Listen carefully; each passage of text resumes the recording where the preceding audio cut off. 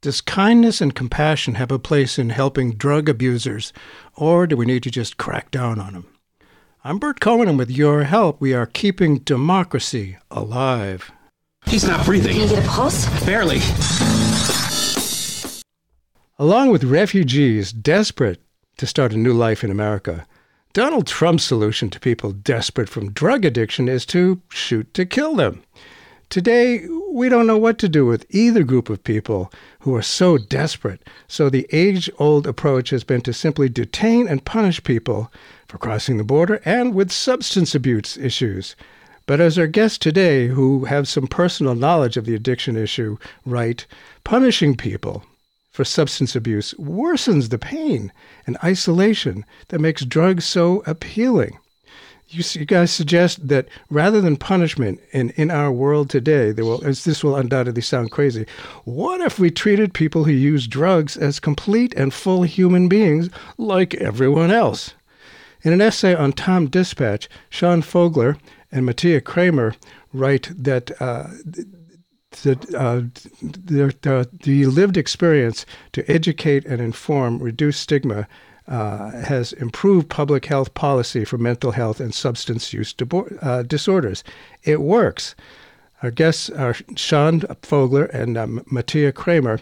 Sean is active in the recovery community and co-facilitates a weekly physician peer support group with the Live Well Foundation, in addition to his work as a public health consultant.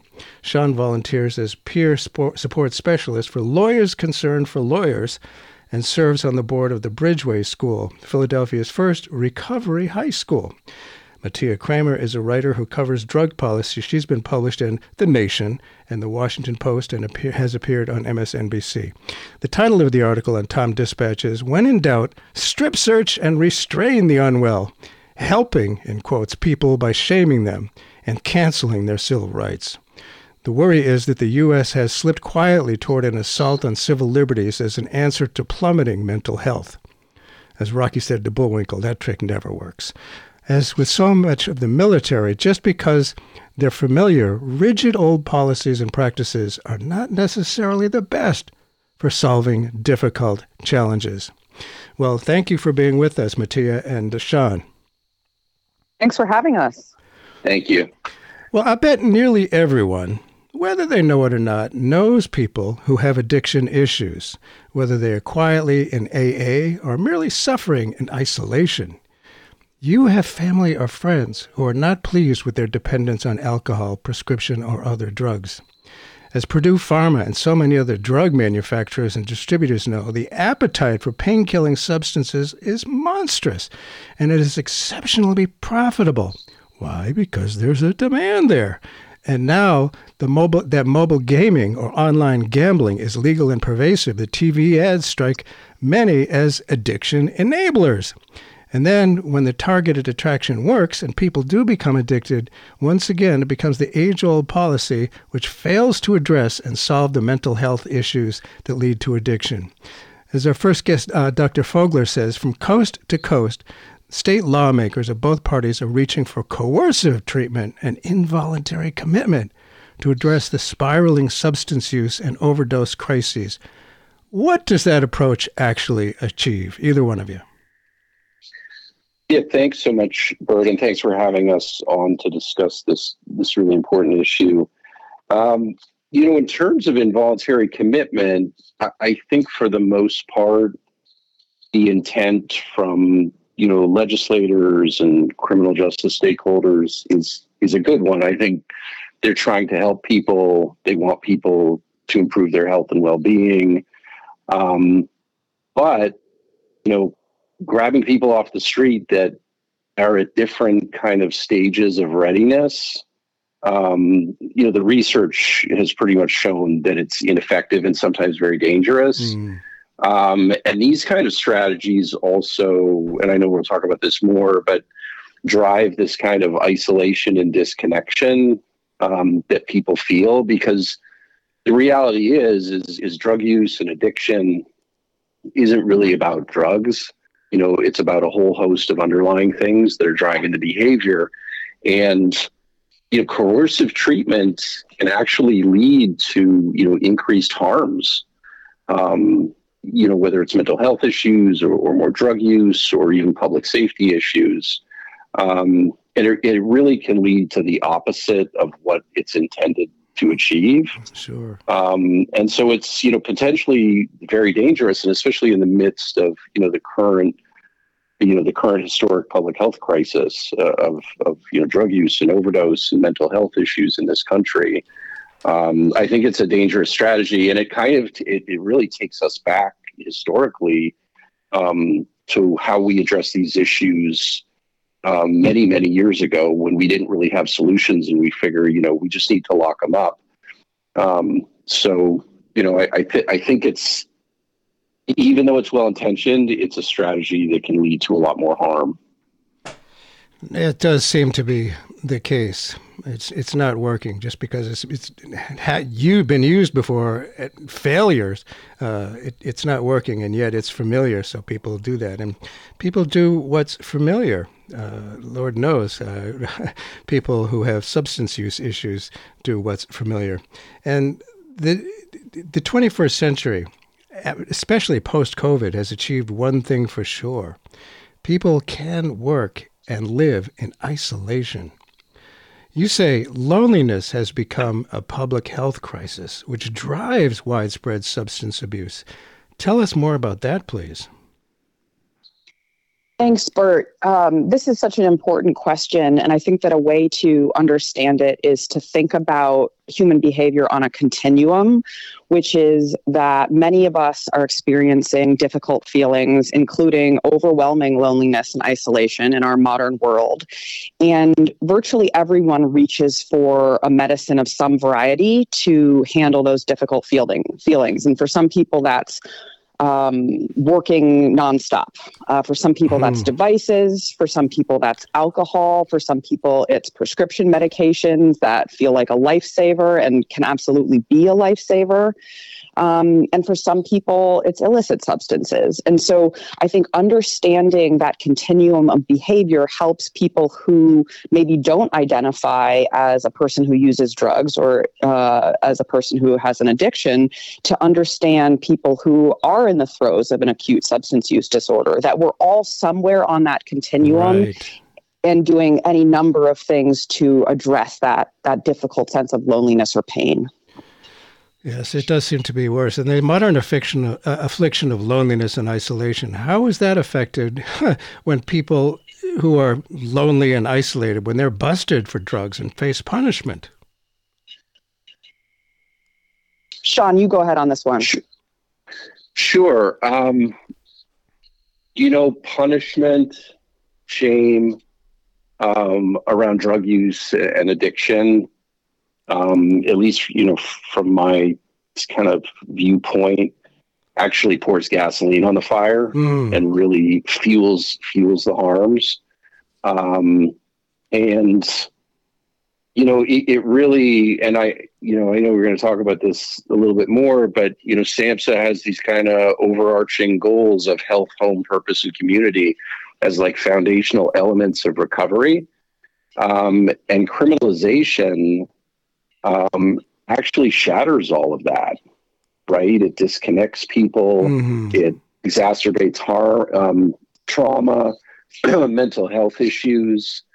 And that, that really is driving this crisis in a big, big way. And it's something, there are definitely groups that are talking about it, but there's many of our strategies that are effective are pushing up against, this idea of criminalization, that these people, quote unquote, are bad people, that they're dangerous, that we need to rid them from our community. Right. And if you really look deeply at society, I mean, drug use has been part of our culture for, the longest time, right? People use substances all over the planet. Absolutely.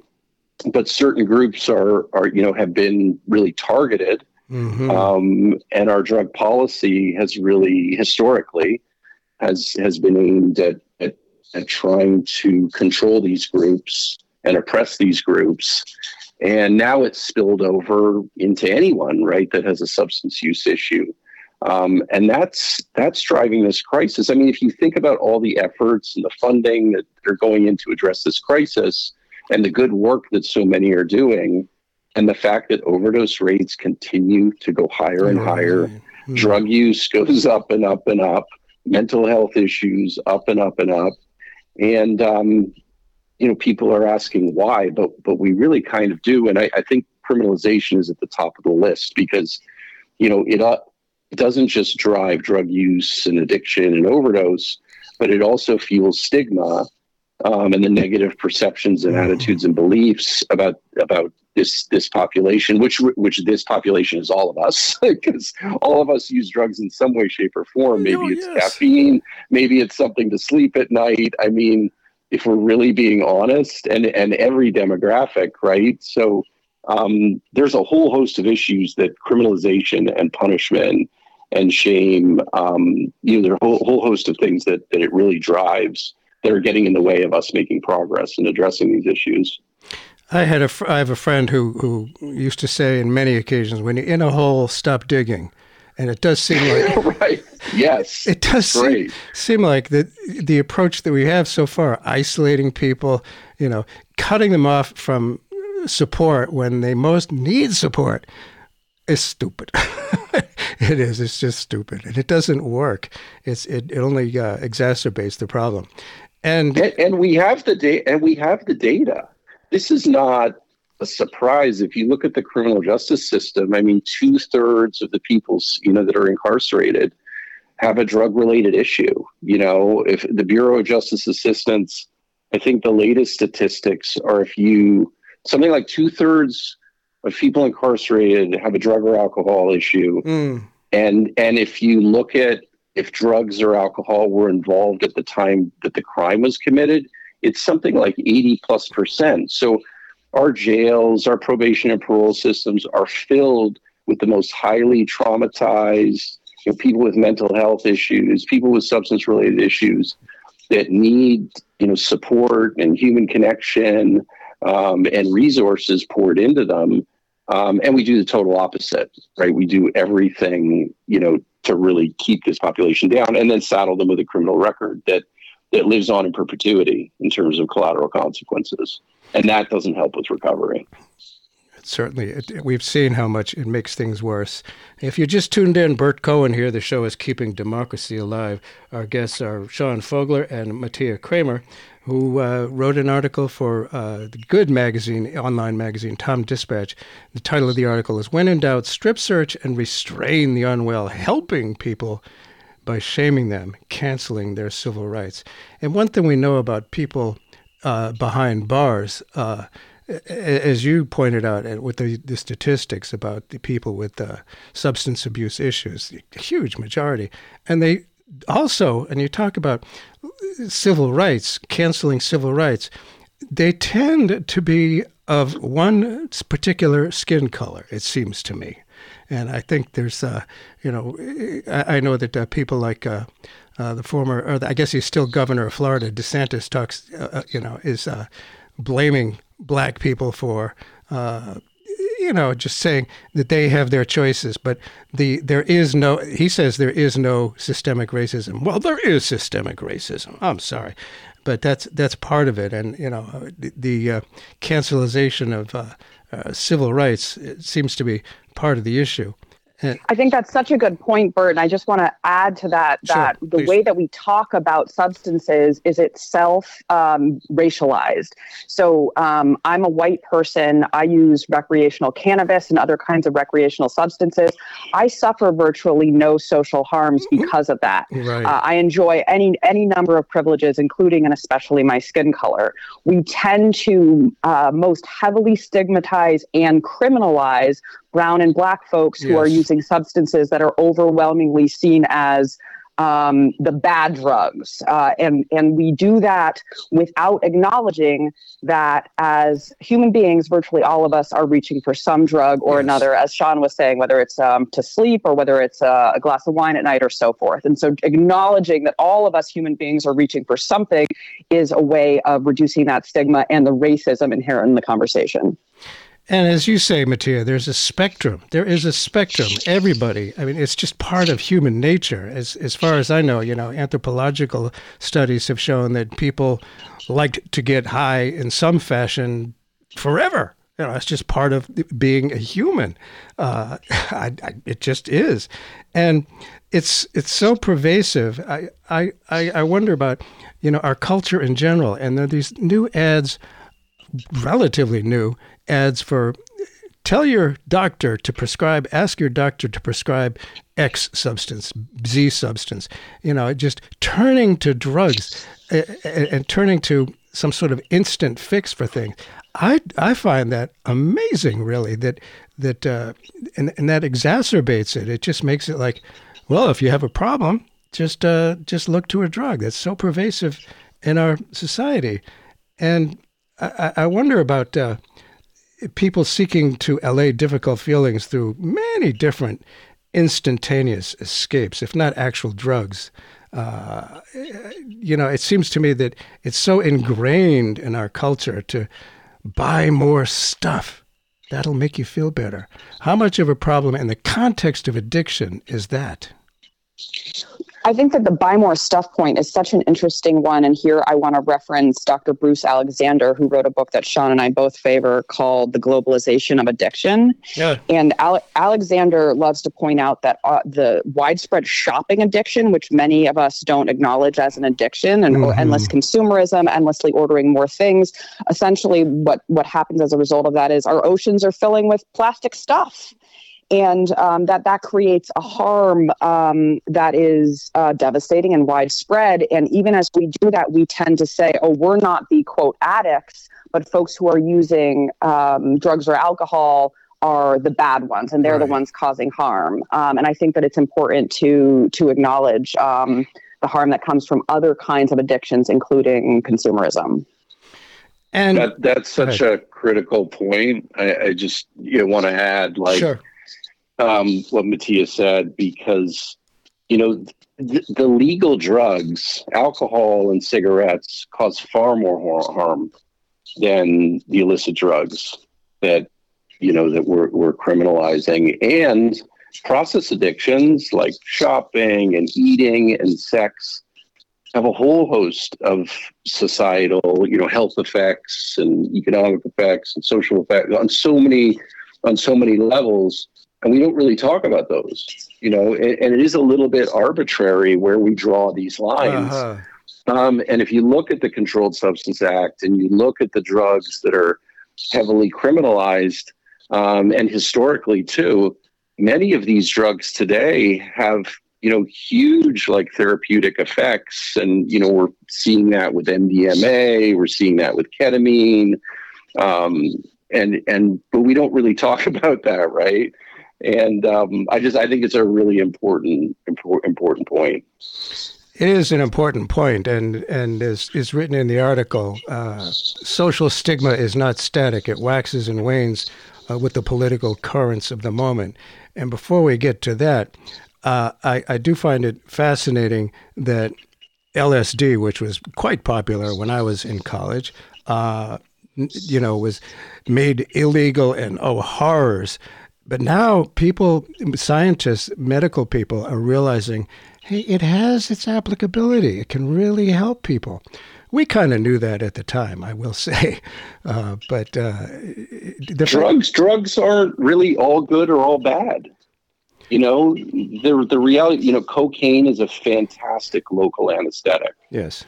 Some of the medications that you mentioned, that we mentioned, ketamine, MDMA, LSD, there are some pretty powerful therapeutic effects when, used in a certain way, but, we don't talk about that. We think these things are bad, and the people that touch them, are bad people, and they're dangerous, and we need to rid society of them. And that's not the reality. That's not the truth. And it seems to me judging people those people, the other people. It's so convenient. And we do that in so many ways with so many situations. I mentioned right in the beginning about, refugees coming here for a better life. It's, to get up and leave your home and to come here, things have got to be pretty bad. And to treat them as the other, as bad people, it's, it may be easy to do. And Sean, you referred to a legal act that's underlying this whole thing that's been around for a while. I wonder if you could just refresh my memory and the memory of our listeners as well as to what that act is and does.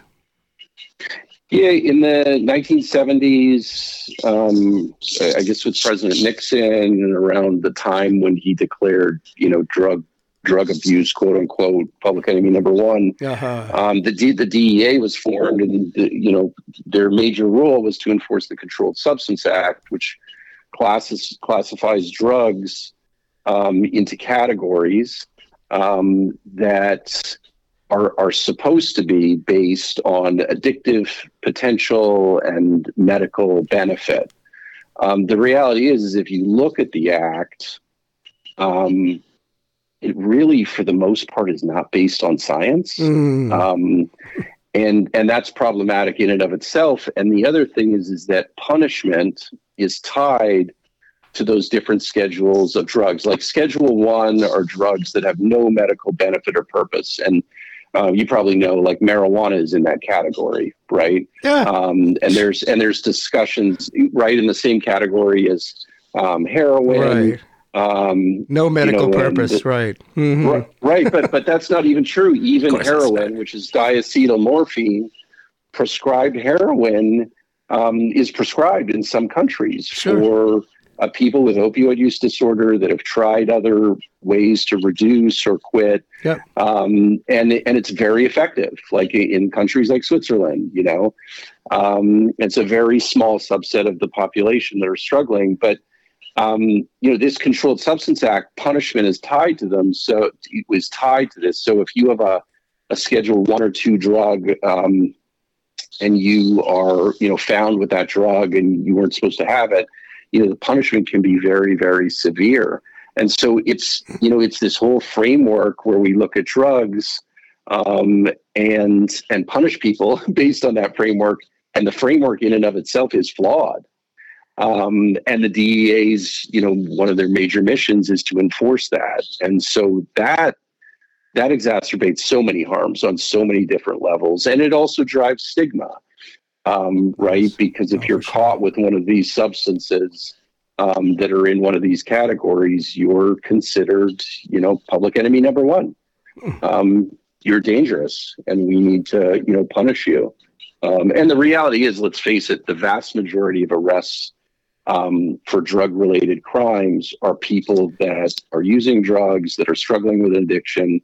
They're not, Pablo Escobar or a major trafficker. A very, very small percentage of arrests and prosecutions are for people that are actually, doing major harm like that. And it's very gray. Sometimes people are dealing to support their habit, but it's not black and white. It's all gray.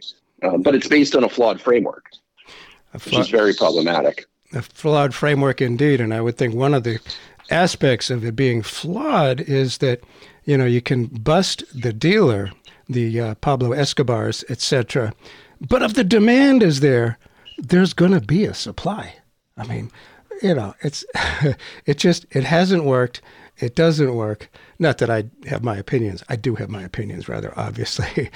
I thought it was interesting in the article in Tom Dispatch about what Tom Engelhardt had to say. He said, Donald Trump is himself both a drug dealer and a distinctly addictive drug. People don't just support him, they're addicted to him. I thought that was an interesting observation. And once you go down his path, it's very hard to stop. What is it about his legions of true believers that exhibits addictive nature? This is such a good question. And I think that for this, we want to go back to the point about loneliness driving substance use. And so, again, in our modern world, so many of us, if not all of us, are experiencing some kind of loneliness or longing for the world to be different, for there to be a greater sense of certainty or purpose, meaning, community. And one thing that Donald Trump is very effective at providing to his supporters is a sense of being a part of something meaningful, something powerful, something with momentum.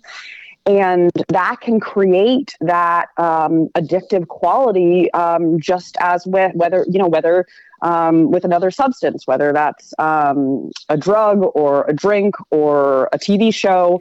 So Donald Trump is absolutely himself a sort of drug who makes, I think, at its core, makes people feel less lonely. And I think understanding that about the broad-based support that Donald Trump has is something really important, in that we're all looking for a way to quell our loneliness. And for many people, Donald Trump is that thing. Fascinating. I don't know if that's been looked at before. Certainly not enough. And you guys mentioned the case of Nancy Campbell. Tell us about the case of Nancy Campbell and its significance, please. I think that you're referring, Bert, to the rise of involuntary commitment, and that that more and more policymakers. So Nancy Campbell is a historian who studies how society responds to people who use drugs. And right now, what she's saying is that she's observing that involuntary commitment is becoming a more popular solution amongst policymakers, and that this is not surprising based on our historical patterns of how we respond to people who use drugs. So right now, with the rise in overdose fatalities, which only continues to rise, policymakers are grasping for some kind of solution, and involuntary commitment, which is the grabbing of folks off the streets who are in the throes of a substance use disorder and institutionalizing them, that is unfortunately on the rise right now. And I wonder, in the law enforcement approach, which seems to be the chosen mode, the law enforcement approach to drug addiction and abuse, is there transparency regarding when and how coercive and heavy-handed techniques are used? How many states currently authorize involuntary commitment? Is it a minority, or how? I don't even have any idea how big it is. It's actually the majority of states. Wow. I think the Health and Justice Action Lab reported 38 states, and they keep pretty good tabs on this. So it's a large majority of states. In terms of the law enforcement approach, and I've done a lot of law enforcement, education and training over the past 6 years now. It really varies. There are some jurisdictions that are really doing, some impressive things and are working with the community, working with people that are using drugs, working with addiction experts and drug policy experts to really kind of move the needle. And then some places it's like we're, 100 years ago. And in terms of transparency, it's the same thing. Some are very transparent and open and are working collaboratively, and others not so much. And I think that's one of the challenges too, is that, what works in one place doesn't necessarily work in another. And the attitudes and perceptions and beliefs, though we know generally, especially some of the data we've collected across the U.S. population, we know generally what those attitudes are, but in some places they are significantly better. And so I think it makes the problem even more complex and difficult to manage, because there's a bit of an unknown, right? In terms of what will work, what that population, in that region will be okay with. But we have to start somewhere, and I think we have to work collaboratively. And, and that means sitting at the table with criminal justice stakeholders. There's, there's a lot of, people in the recovery community and the harm reduction community that are not interested in sitting down. And I don't know how you move the needle forward without right. sitting down and having difficult conversations and trying to understand these different perspectives. But it is like kind of going back to what we were saying before, it's challenging to address these things when you have something like the Controlled Substance Act and you have a lot of policies and practices that are rooted in racism and stigma and discrimination and these negative perceptions that are pushing up against, these solutions or these, collaborative approaches to address these issues. So that's a big part of it too. The policies need to change to make it possible for us to make progress. And I can't help but think that, sitting down with the people who have a stake in the current system, you got to do that, because people who have a stake in it, the police departments, et cetera, law enforcement, they're not going to want to let it go. It's their territory now. It's part of their job. So you have to bring them in. You don't have to, but I think it's a better idea to do that. Go ahead. Absolutely. Yeah, absolutely. And just speaking from somebody with lived experience, somebody who's been criminalized, it's very difficult. Like it can be very, very difficult to sit, and listen and try and understand that perspective. But I think it's the only path forward. And, as much harm as I think the criminal justice system has done and continues to do around drugs and drug use, there are some pretty amazing people trying to change it from the inside and the outside. And I think it's, finding those people and like working together to really kind of move the needle forward. But it's not easy. Yeah, this is not an easy subject. For those who may have just tuned in, Bert Cohen here. The show is Keeping Democracy Alive. Our guests today are Sean Fogler and Mattia Kramer, who have written an article titled, When in Doubt, Strip Search and Restrain the Unwell, Helping People by Shaming Them and Canceling Their Civil Rights. And the idea of helping people, I mean, it's one of those things where judgment is often involved, helping those people, those other people, and somebody has written that it's more of a club than a Band-Aid. It's not even helping at all. It's just like an old-fashioned club. And I do think it's interesting how a measure of lack of effectiveness is that nearly, according to your article, I believe it is, nearly every state that has the highest overdose rates also have involuntary commitment laws in place. It sounds a little bit ironic, no? I mean, it's extremely ironic. And obviously a single policy or a single solution is not necessarily, the cause, or we can't necessarily say, well, that has no effect. But it is ironic and interesting. The other thing is I wanted to mention there was a study that came out just a few days ago looking at states with civil involuntary commitment laws and overdose death rates. And what they found was the states that had these laws, so those 38 states, had opioid overdose death rates that increased at a faster rate during the COVID-19 pandemic than states without these laws. So, bit by bit, we're gathering evidence that these laws, not only do they, drive substance use and drug use and addiction, but they're driving overdose death rates and may actually not just not be working, but may actually be exacerbating harm. It's interesting because in Pennsylvania, they introduced a bill that hasn't passed yet. And we mentioned it in the article that post-overdose, we would be able to, involuntary commit somebody. And it's on the surface, I think the legislators that introduce it, their intention is to get people help, but they don't really understand the nature of what addiction is, what the disease is. The fact that somebody uses a drug and overdoses doesn't necessarily mean they're addicted.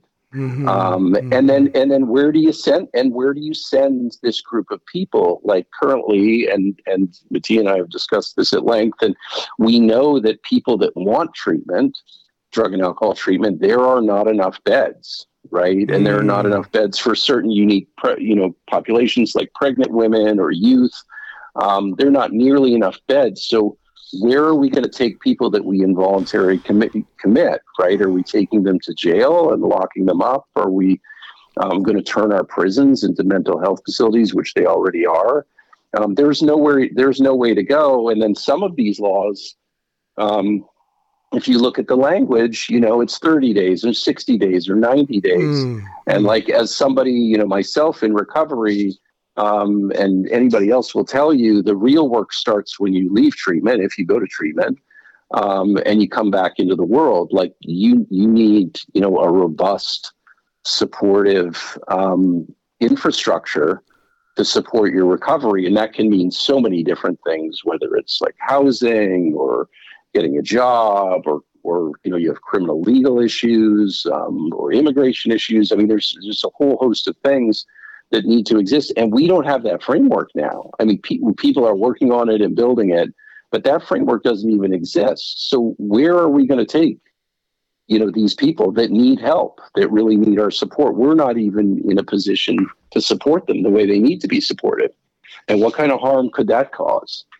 And I just want to add to that, there was recently an opinion column in the Wall Street Journal in favor of involuntary commitment. And what it said, what it cites as evidence for the effectiveness of mandatory treatment is a study from the mid 20th century, following people who were coerced into treatment that was an 18 months, so a year and a half long treatment program that included education and retraining and ongoing support.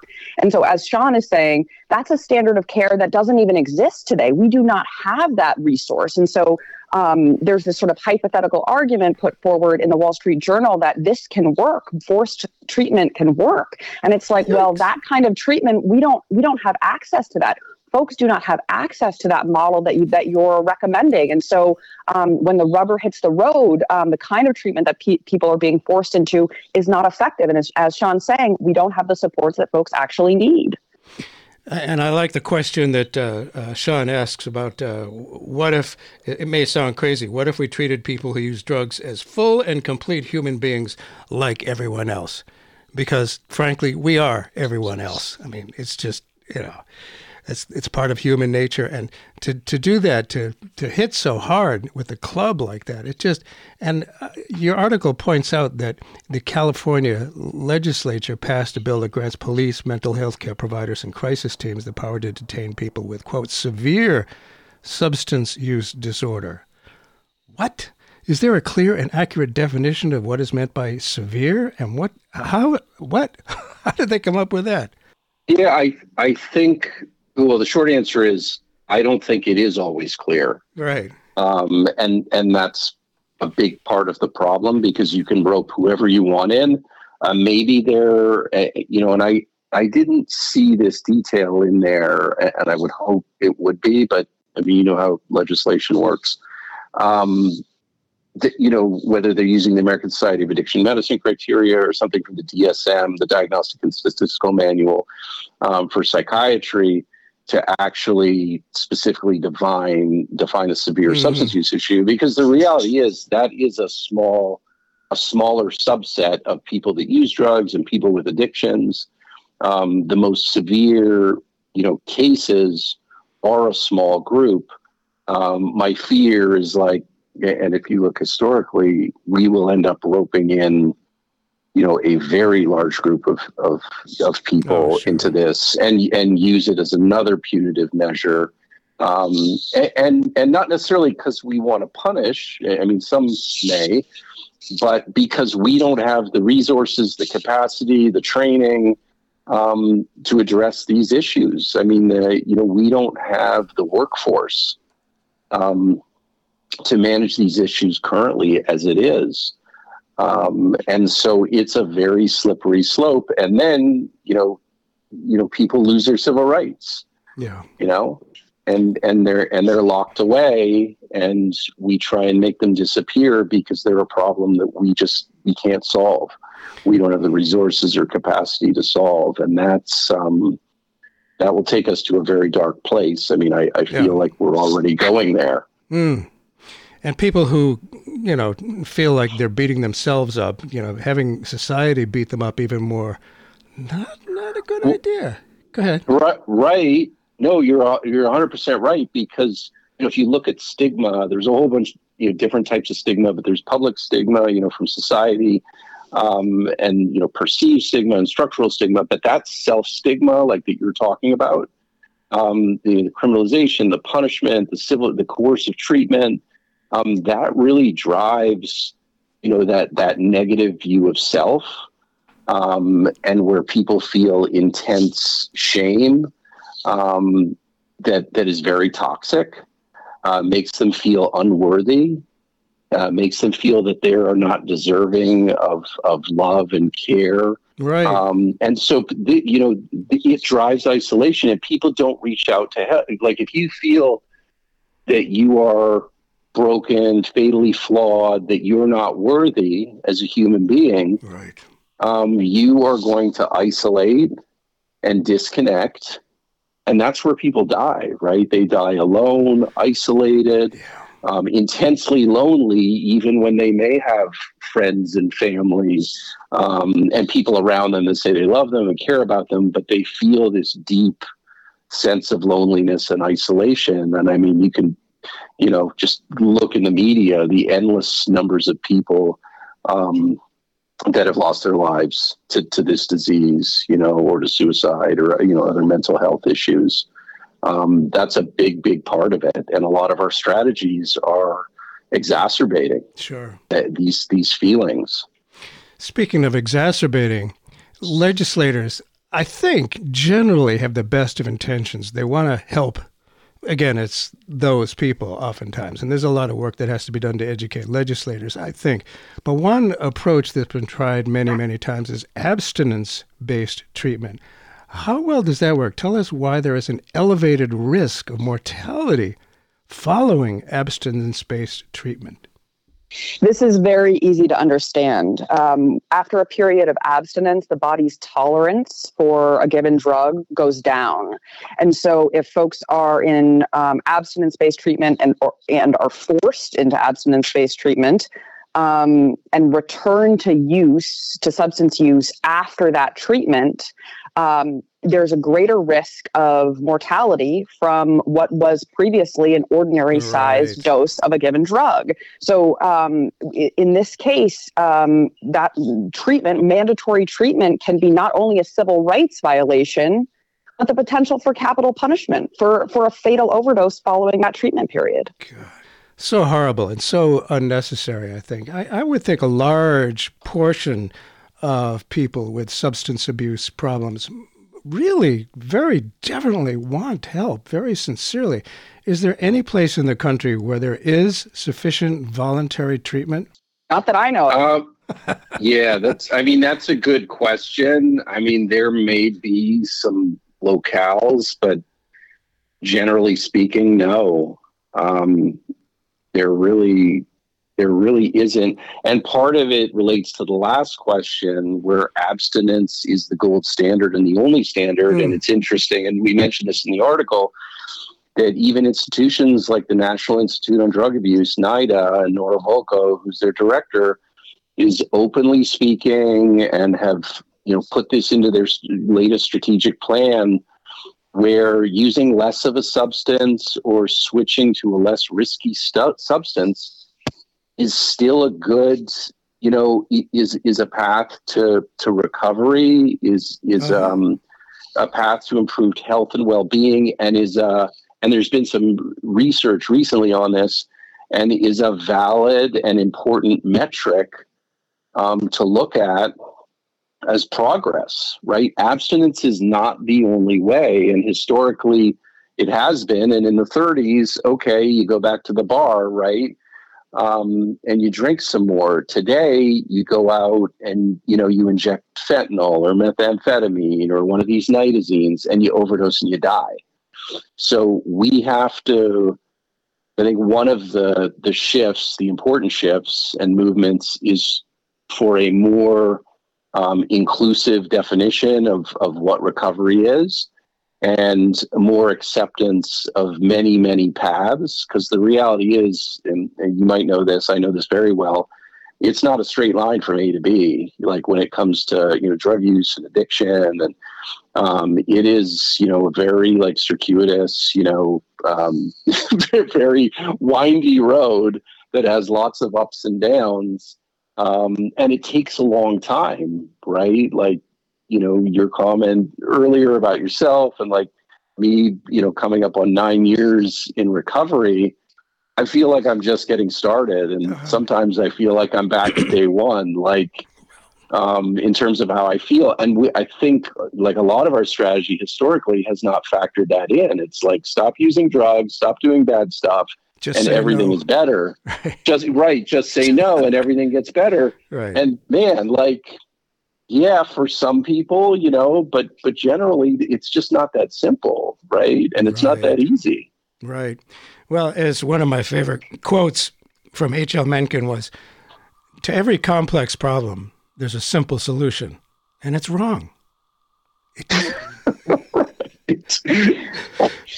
Bert, I think that this is the essence of what we're saying here. It's that for everybody, it looks different for every person. And what Sean and I come back to again and again is just to bring compassion and kindness to whatever anybody's pathway looks like. Everybody, we're all trying our best and want to be healthy, want to connect with other human beings, and want to be supported by friends and family and community. Everybody is searching for that. And so by being a good friend or just bringing kindness and non-judgment to other people's path, that is perhaps the greatest thing we can do. Works for a lot of different situations, no question about it, especially people who feel isolated and cut off and think badly of themselves, as people often do. And you point out that the Substance Abuse and Mental Health Services Administration, which is a branch of the U.S. Department of Health and Human Services, has identified 4 dimensions critical to recovery. What are they? And is that something significant? It's very significant. And I did mention them earlier, health, home, purpose, and community. And I always think to myself, if we keep that at the front of our minds with any solution, to these issues, we're going to end up in a pretty good place, right? Improvements in health, right? Physical, mental health, home, right? Having a stable, place to live and connected to your family, with that love and support, like what Tia was talking about, having a purpose, right?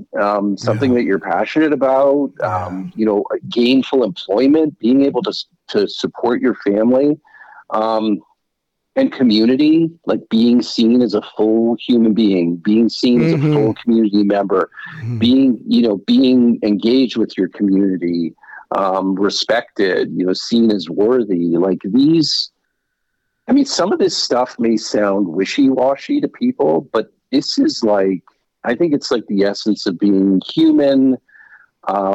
It's what we all are seeking, like love, connection, to be valued.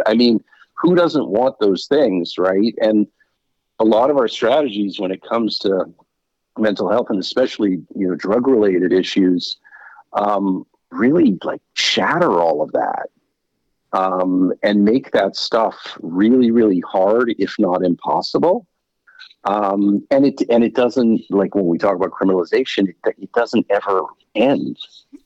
So like how is somebody supposed to, and we call it recovery capital, right? These things.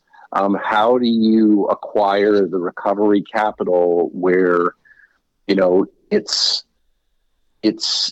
in the individual's mind, it is more attractive to either not use drugs or use drugs in a safer, healthier way, right? And go to work, take care of your kids, like enjoy, your home, like travel with your family, do things in the community, there's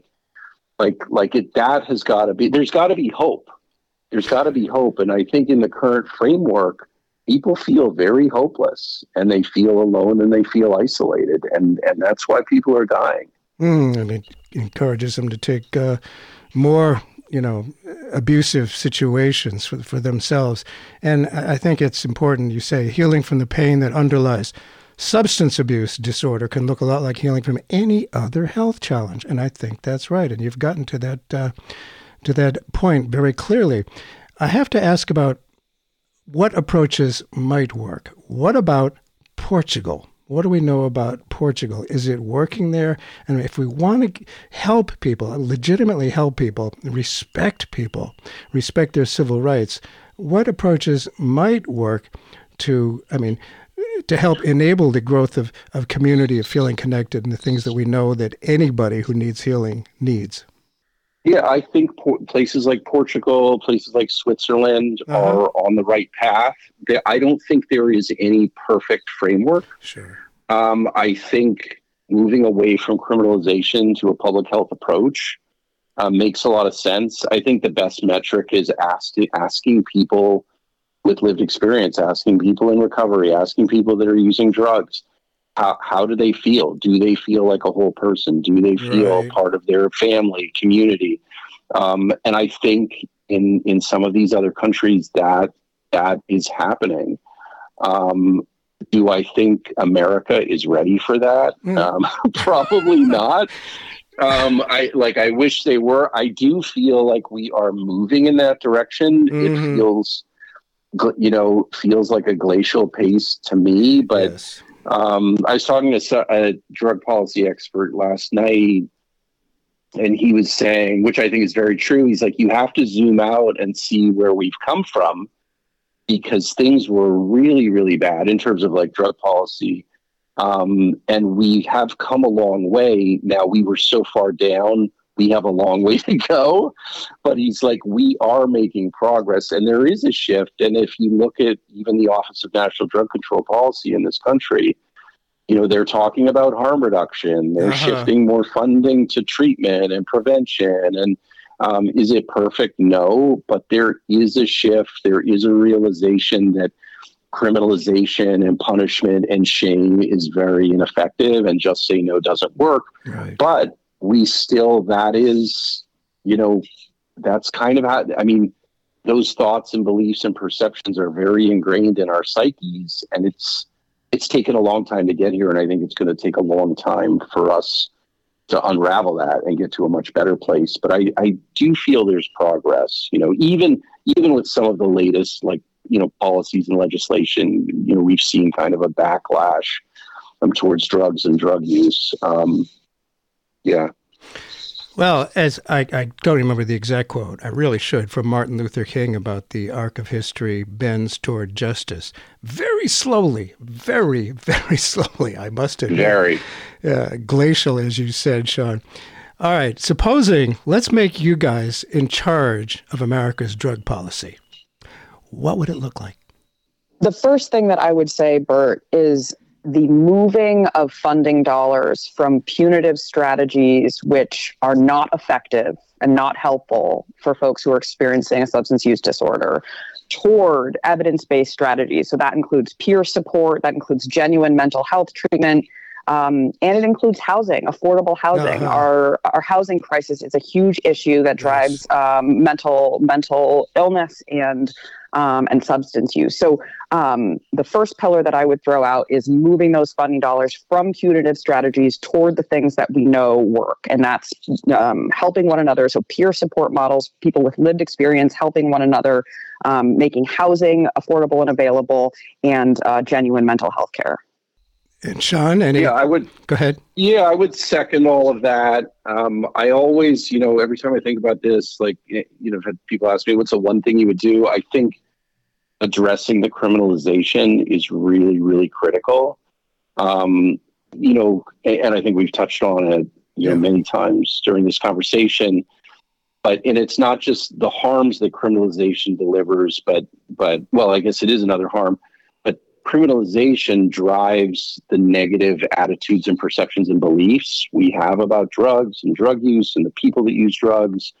And so I think it's critical to address that, and to address stigma, we have to address criminalization, and obviously the shift of funding, from a, law enforcement or criminal justice approach to a public health approach is really the solution. And I also think, many of our systems are trying to address these issues, the criminal legal system, our healthcare systems. But I think we need to really invest in community solutions, because the reality is people who use drugs, people, that have substance use issues, they don't trust these systems. They have a long history of being shamed and discriminated against and really treated badly, and they don't feel safe. And so I think we need to, double down on, robust frameworks, in the communities that can give people the things they need, make them feel safe, build trust, and to help them, improve their health and well-being, whatever that is, whether it's, an abstinence-based recovery, whether it's switching to a different substance, whatever it is, whatever their path is, we have to meet them where they're at and support them, and give them hope, and make them feel valued like a whole person, because they are. Yes. They're complete human beings as they are. Yes. Though society frequently doesn't see them that way. Is there anything on the internet to which you can address people who want to do something about it, who are concerned about their own pain leading to a discomfort from substance use? What is there something you can point to on the internet that people can check out? Any organizations? I mean, in terms of getting help with a substance use issue, or in terms of making getting legal involved change? Making legal change, perhaps. There's some great organizations that do like the Drug Policy Alliance is a great organization. The national, many harm reduction organizations. The National Harm Reduction Coalition is an excellent organization. I would also say, like in Pennsylvania, the Pennsylvania Harm Reduction Network is doing some great work. Almost every state has a harm reduction organization or drug policy related organization pushing things forward in terms of progressive policies.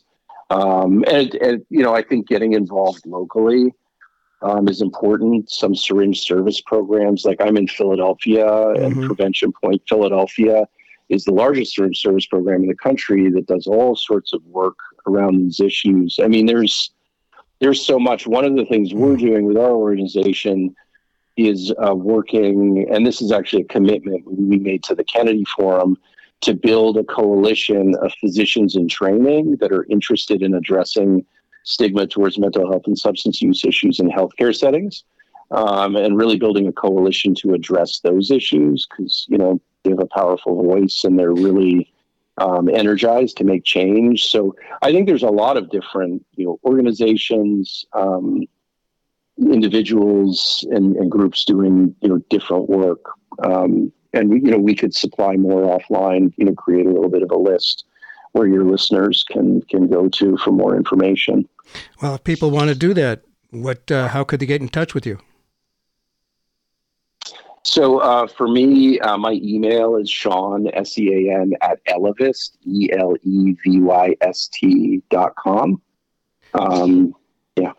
And I'm at M, the letter M as in Mattia, at MattiaKramer.com, MattiaKramer.com.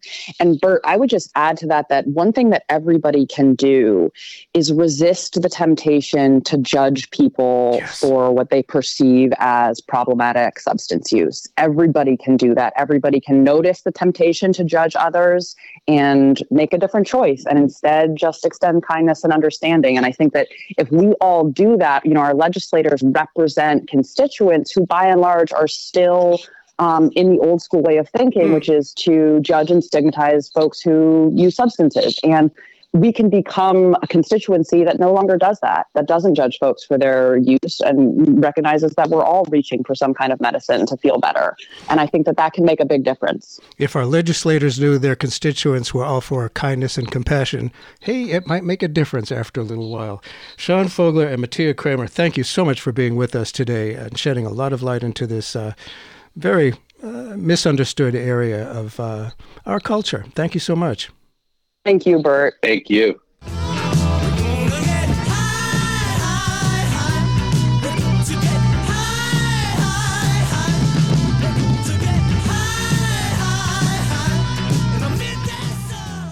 If you enjoyed that discussion, don't miss a single show. Subscribe. It's all free. And if you find the information valuable, your friends probably do too. Please ask them to also subscribe. It's on Apple, Spotify, Progressive Radio Network, Stitcher, iHeartRadio, and of course the website keepingdemocracyalive.com. Thanks very much.